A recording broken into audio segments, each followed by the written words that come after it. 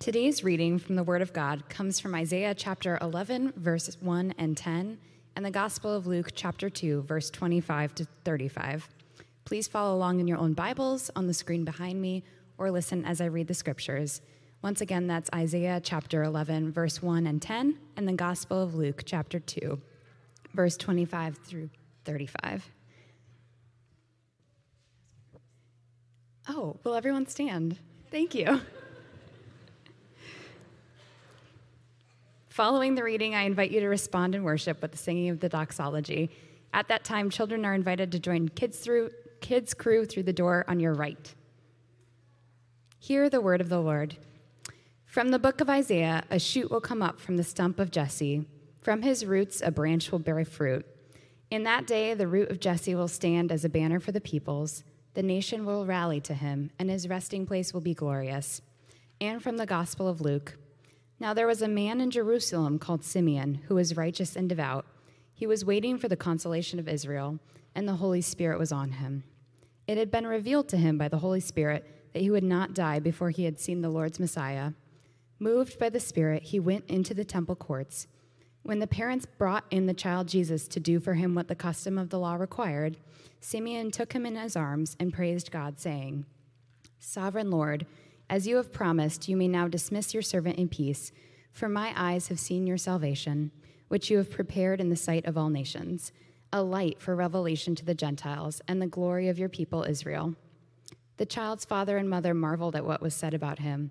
Then Simeon blessed them and said to Mary, his mother, "This child is destined to cause the falling and rising of many in Israel, and to be a sign that will be spoken against, so that the thoughts of many hearts will be revealed. And a sword will pierce your own soul too. This is the word of the Lord. Thanks be to God. Well, good morning, Anchor Bay Church. My name is Bryn. I am one of the pastors here this morning. I am so glad to be worshiping with you this morning and diving into this passage. It is a really cool passage that I have never really studied before, so I'm excited to explore it with you this morning. But before we get into that, I just want to give us a moment of quiet. I know some of us are already kind of bustling around during the Advent season, and we just need a space to just calm and quiet our thoughts before the Lord and invite the Holy Spirit to speak to us through God's word. So I'll invite you to do that, and then we will open with a word of prayer after a moment. God, we come into your presence this morning, and we entrust ourselves to the slow work that you do in our lives. We pray that you would teach us how to wait on you, how to wait expectantly instead of with expectation. We pray that you would teach us patience, as we've been learning about all summer and fall, and now into Advent. We ask that you would challenge and change us and give us hope in who you are. We love you. We pray these things in Jesus' name. Amen. Well, over the last few weeks, has anyone set up their Christmas tree? Lots of Christmas trees around. It's an exciting time of year. We had decided not to do a Christmas tree this year for the second year in a row because of these little friends who will not let us have a tree in our living room without knocking it down. We named them Tomta and Nissa, which are Scandinavian house elves that protect the home and make mischief. And they're aptly named because they make a lot of mischief. If we had named them Peace and Calm, they might have different dispositions as cats, but we named them Tomta and Nissa, so we can't have a Christmas tree. And all of our ornaments are going to stay upstairs again this year. There are lots of classic, iconic Christmas tree decorations, aren't there? There's candles and apples and tinsel. Does anyone put tinsel on their tree? It's not as popular in this part of the world, but tinsel is a classic, iconic Christmas decoration. Lots of Christmas traditions have stories behind them, and tinsel has a story behind it. The earliest record that we have of tinsel comes from Germany, somewhere around 1610. Originally, tinsel was made out of real silver that had been kind of pulled into very thin little strips, and you would hang it on a Christmas tree in your house, and then you'd light the candles on the tree and watch the tinsel shimmer in the candlelight, while also hoping that your cottage doesn't burn down because you just started a bunch of small fires in a dead tree in your living room. So why did they do this? Why did they put tinsel on Christmas trees? Well, there are myths and legends surrounding all kinds of things like this and the reasoning for putting tinsel on your Christmas tree. And most of the myths and legends are Ukrainian or Germanic, but they all have one similarity: spiders. Bet you weren't expecting that. We typically associate spiders with Halloween, but spiders play a central role in the Germanic Christmas story. Hear about this one from Ukraine. There once was a widow who lived in a hut. Outside of her hut was this large pine tree, and one day a pine cone dropped to the ground, and it took root, and her children were excited that they would have a tree for Christmas, and all summer long they nurtured the tree, and they made plans about how they were going to decorate it. But alas, they were very poor, and they couldn't afford any Christmas decorations for their tree. So the widow and her children went to bed on Christmas Eve night without having decorated the tree. Well, early on Christmas morning, the woman was awakened by her children. Mother, mother, look at the tree, it's beautiful.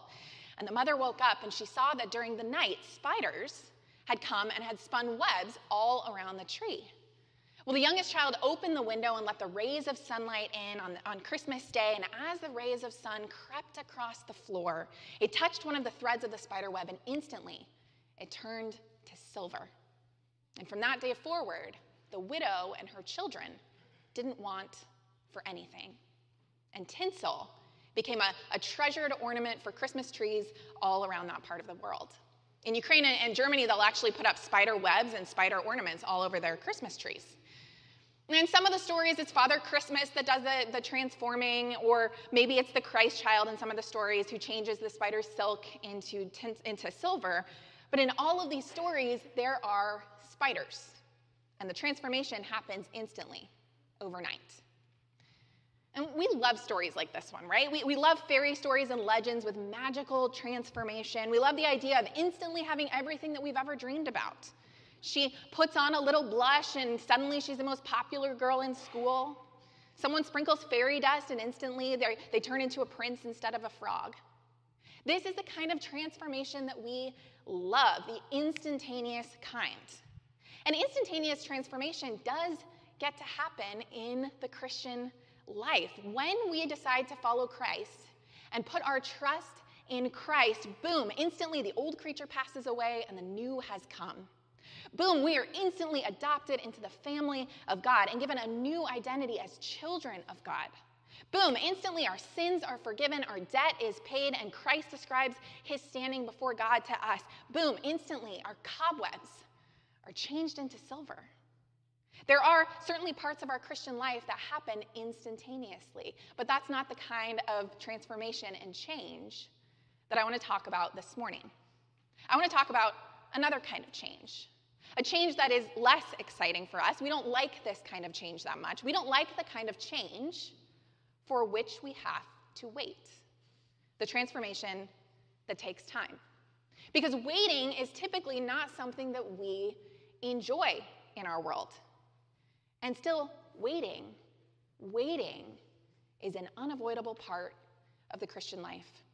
And waiting is where we find Simeon in our passage this morning. So I invite you to open up with me to the Gospel of Luke, if you brought your Bibles, to the passage that was read for us a few minutes ago.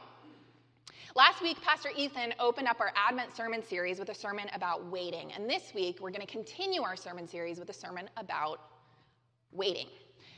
We are anchoring our sermon series on a Christmas hymn, O Come, Emmanuel. And that hymn is a song about waiting. It's a song about longing.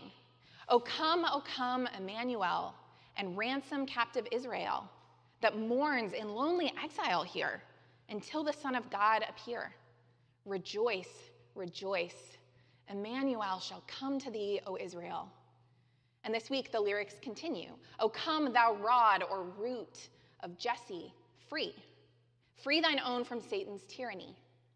It's another lyric about waiting. It's a lyric about longing for something to come, about longing for freedom from sin and death and evil and shame all over our world.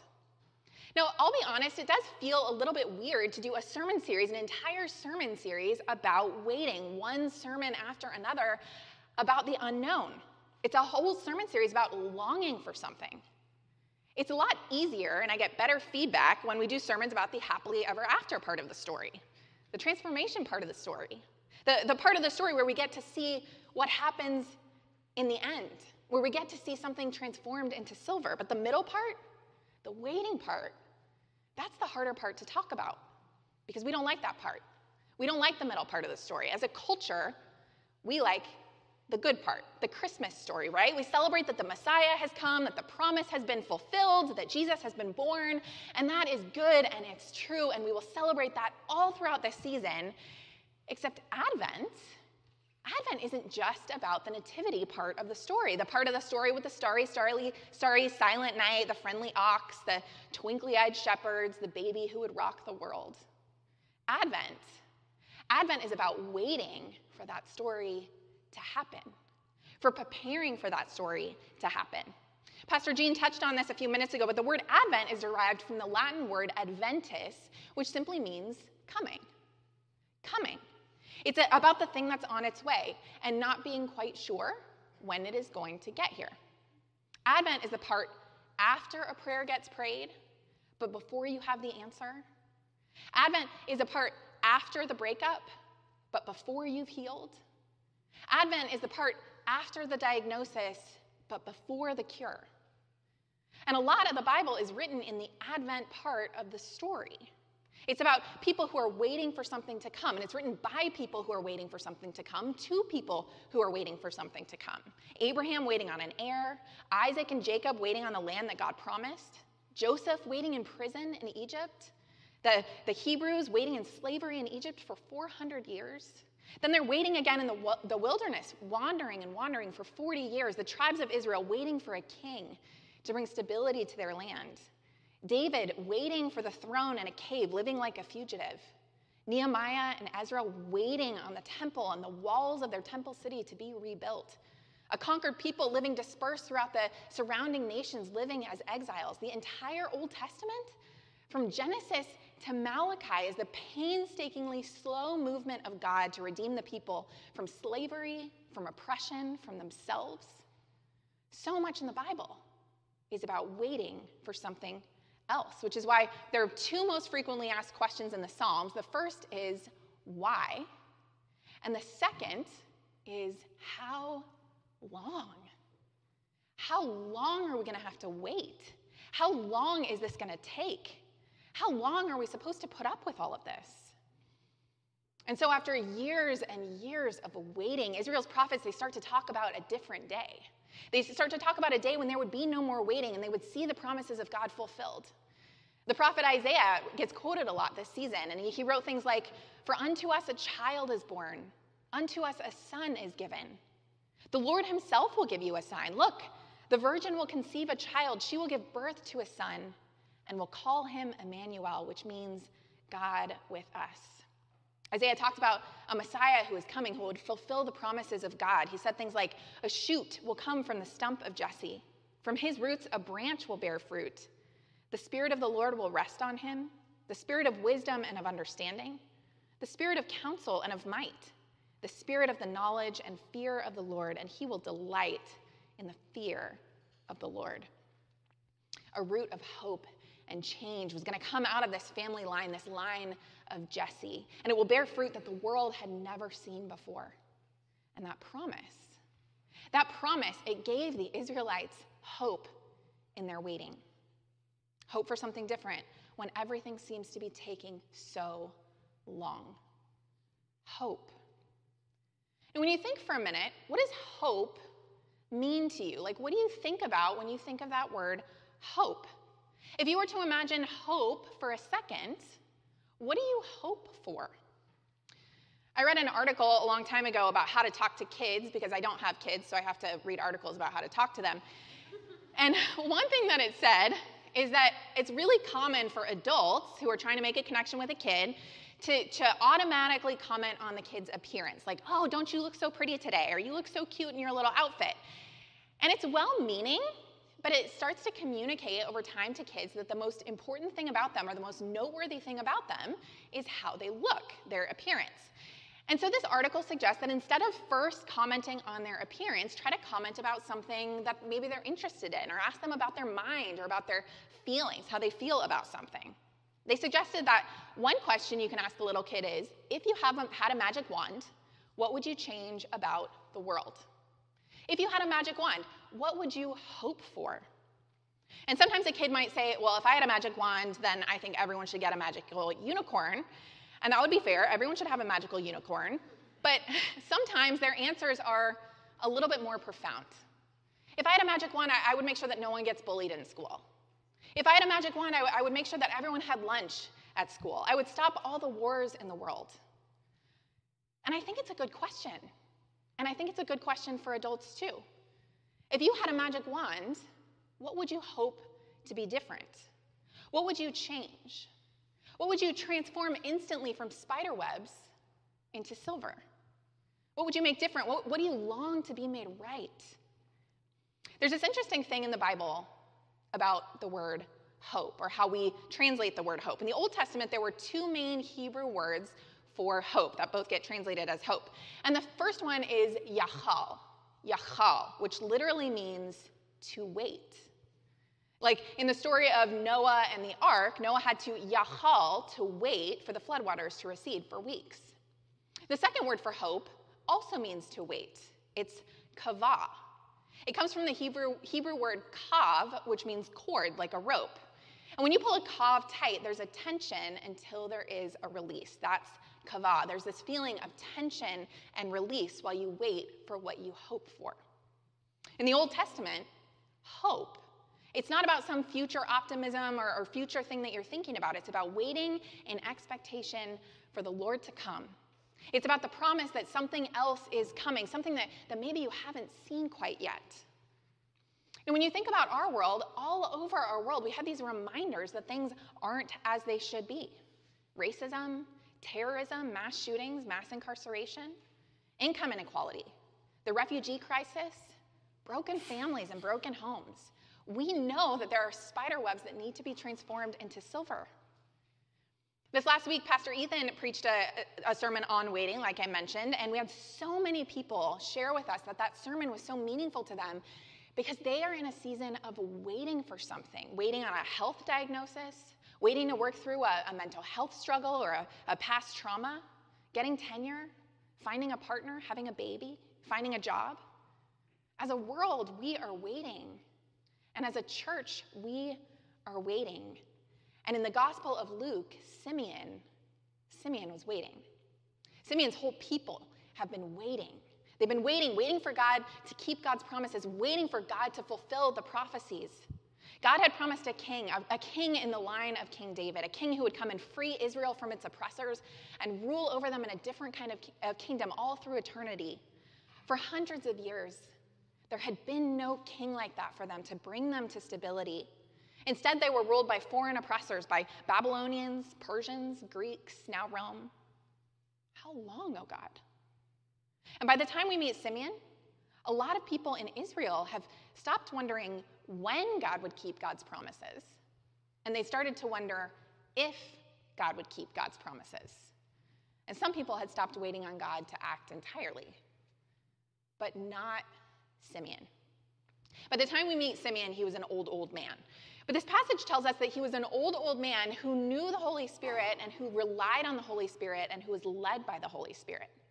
He was in waiting, but he knew who to put his hope in, his kavah in. Simeon clung to the promise that God had given him that Simeon would see God's Messiah before he died. Let's look at the story, Luke 2. It says, "Now there was a man in Jerusalem called Simeon who was righteous and devout. He was waiting for the consolation of Israel, and the Holy Spirit was on him." So he's in waiting, but for Simeon, it's not a matter of if God is going to act, but when God is going to act. And there's an important distinction in the if waiting and the when waiting. If waiting produces stress and anxiety. Is God going to change my life? Is God going to save me? Is God going to heal me? But when waiting takes deep breaths, and it remembers the time that God has been faithful in the past. If waiting isn't sure that God is going to keep God's promises, but when waiting means knowing that God is going to act because God has acted already, and God is going to do it in God's own time. My friend Adele Calhoun wrote a beautiful book called Invitations from God, and she spends an entire chapter talking about waiting. She writes this: "Waiting for God's promises is not an act of passive resignation. It is not fatalistic, que sera, sera, whatever will be, will be. Waiting on God demands alertness to the present moment. It is an active stance of watchfulness, a waiting for waiting for when, not if, God will come through. And on the surface, it can seem like waiting is a passive activity. It means doing nothing and accomplishing nothing. But when waiting is active. It is rooted in the expectancy that God will come through. But there's something else important about this distinction. It's an important distinction between waiting with expectancy and waiting with expectations, right? God tells us to bring our desires to God, so we should never shy away of asking God boldly for the things that we hope for in this life. But when our desires become demands of God, suddenly we take God off the throne and we put ourselves there. We expect God to act in a certain way, and that way happens to be our way. We expect God to act on a certain schedule, and that schedule happens to be our schedule. We expect that God will answer God's promises, but the promises that we have in mind are really our own expectations of life. And the hard truth is that God hasn't promised to give us everything we want in this life. We might not get that particular thing that we're waiting for, but God has promised to transform us and heal us, and that one day everything will be made right. The danger of having expectations of God that go beyond these promises is that we could potentially be closing ourselves off to the hope and healing that we find when we rely on God. But waiting expectantly opens us up to possibilities that we might not have imagined or dreamed about yet. And it's in that expectant when waiting place that Simeon gets to meet Jesus. So last week we met a pregnant Mary, and she's processing her virgin pregnancy with her cousin Elizabeth, who is processing her own pregnancy in elder years. And in our story this morning, Mary has already given birth to Jesus. And I know we're jumping ahead a little bit in the narrative since we don't usually talk about the birth of Jesus until Christmas Eve. But this is such an important story that we wanted to include it in our Advent series. So back then, when a woman would give birth, there were legal requirements, legal things that the family had to do, required by law, Jewish law of that time. The law required that the firstborn male of any family, whether they were human or animal, be dedicated in the temple to the Lord. They had to bring a sacrifice. And Mary and Joseph are obedient. They're following the law. They brought Jesus to the temple to be dedicated. And the Holy Spirit prompts this old man, Simeon, to go and meet them there in the temple. And he goes there. And he meets Mary and Joseph, and he sees this tiny baby Jesus who's still in diapers. And he knows exactly who this is. This is the one we've been waiting for. And he says, "Can I hold him?" Mary and Joseph say yes. And Simeon takes Jesus in his arms. He holds God in his arms. Can you imagine? Think about that for a second. Last week we sang a song, an Advent song called "Who Would Have Dreamed?" And the lyrics are, "Who would have dreamed or ever perceived that we could hold God in our hands? The giver of life was born in the night, revealing God's glorious plan to save the world." Simeon was one of those rare people who have walked the earth who literally held God in his hands. Now, we don't know a lot about Simeon. The Bible doesn't record a lot of details about him. We don't know if he was a priest or a religious leader of any kind. We don't know if he was anything but an ordinary guy. We're mostly just told that he had been waiting on God to act, and he followed the lead of the Holy Spirit, and he got to hold God in his arms. Now, imagine that for a second. Imagine holding a baby who's just a month or two old, knowing that this is the creator of the world. Simeon knew. And he says, "Sovereign Lord, now let your servant die in peace, as you have promised. I have seen your salvation, which you have prepared for all people. He is a light to reveal God to the nations, and he is the glory of all your people, Israel." Now, we don't know exactly how long Simeon had been waiting to see this Messiah, but as soon as he takes Jesus in his arms, he says, "Thank you, Lord, now I can die." That's all I needed in this life, to meet Christ. That was all he needed. So a few thoughts. In my work as a pastor, I have the incredible privilege of being with people up close in some of life's most personal and intimate moments, right after they've had a baby, as they're getting married, as they're getting healed, and as they're dying. A few months ago, I was in the hospital with a family who was saying goodbye to their father and husband and grandfather. It was a holy moment. They told him that they loved him. They told him that they were going to be okay, and then they gave him permission to die. He'd been holding on for weeks, but just a few hours after they gave him permission, he'd passed away. And that happens a lot, actually. Sometimes people need permission from their loved ones to move on. It's why a lot of people pass away around the holidays. They're waiting for just one more special memory with their loved ones. And once they have that, they feel free to let go. Simeon wasn't going to die until he saw the one thing that he had been waiting for, the Messiah in person, Emmanuel, God with us. And when he met Jesus in the flesh, that was it. That gave him permission. He had seen all that he needed. Now, we don't know what happened after that with Simeon, how much longer he waited before he passed away. But when we read the words of Simeon, we read words of hope. Hope realized and a hope foreseen. Hope for today and a hope for eternity. Hope for Simeon, hope for the world. Hope for me and hope for you. Hope. The poet Carl Sandburg said it like this: "A baby is God's opinion that the world should go on." Jesus was God's opinion that the world should go on, but not just God's opinion, God's intention. And not just that the world would go on as it is now, but would go on to healing into eternity. Jesus is God's intention that the world would be made right. Simeon needed to see it.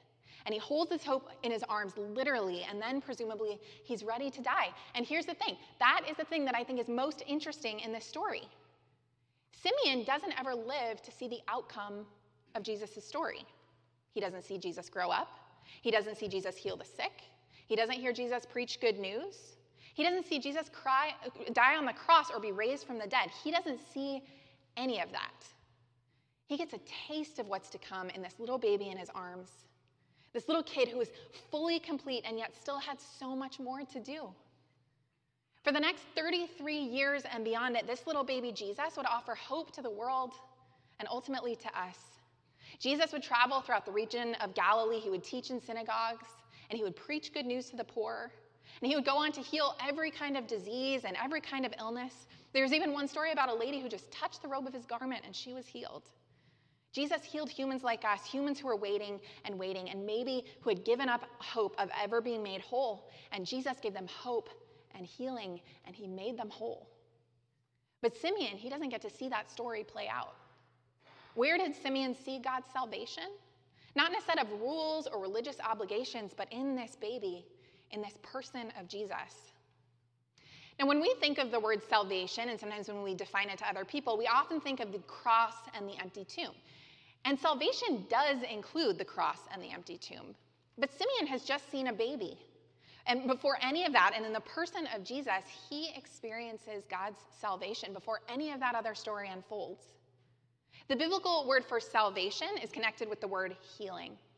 Healing of the whole person, healing of our physical bodies, our mental health, our emotional health, our trauma, our pain. Healing for our community, for our families, our marriages, our relationships.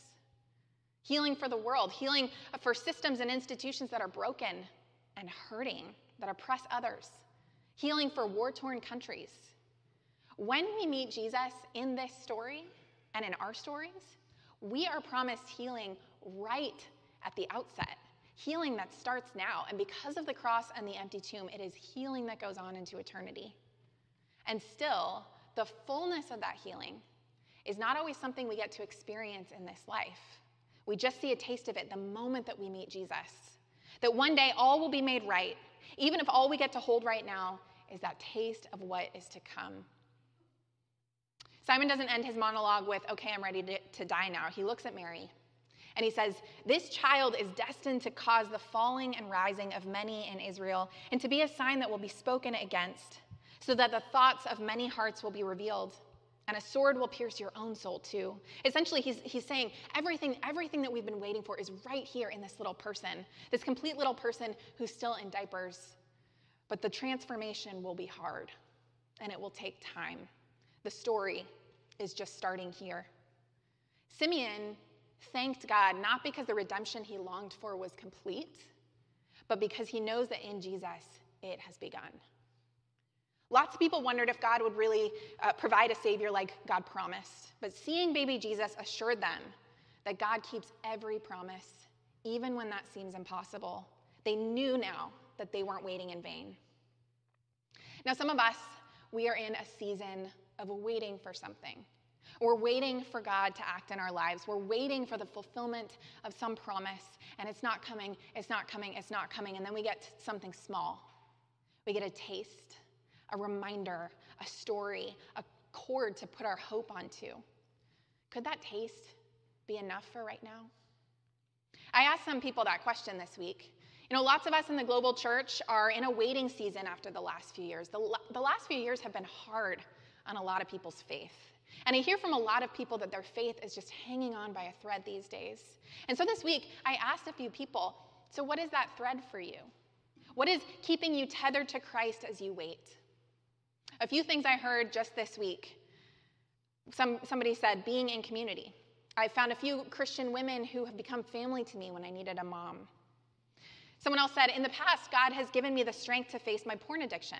Someone else said their alcohol addiction. They knew that they couldn't keep going without that strength, so they're holding on. Someone else said, God has moved me out of a life of incarceration and homelessness into a hope and a healing for my future. Someone else said, God has been teaching me how to take the corset off and finally live free as I am. One other person said, I keep coming back because even when I have a hard time believing, I still believe that following Christ is the best way to live. Here's the thing. We often think of hope as some kind of optimism about the future. But hope isn't rooted in the future. Hope is grounded in the past.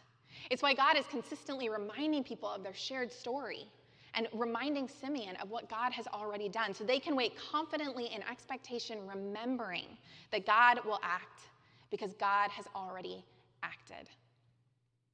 So what about you this morning?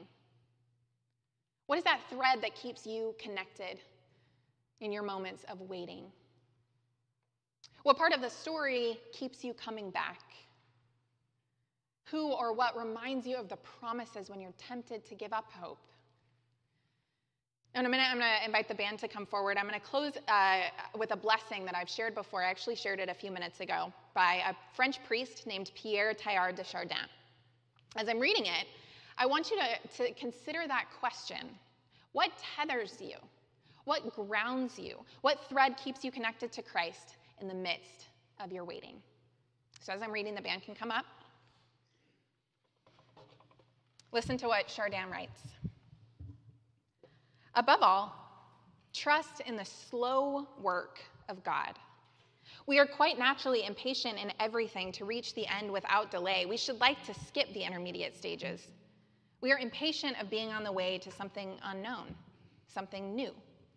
And yet it is the law of all progress that it is made by passing through some stages of instability, and that it may take a very long time. And so I think it is with you. Your ideas mature gradually. Let them grow. Let them shape themselves without undue haste. Don't try to force them on as though you could be today what grace will make of you tomorrow. Only God could say what this new spirit gradually forming within you will be.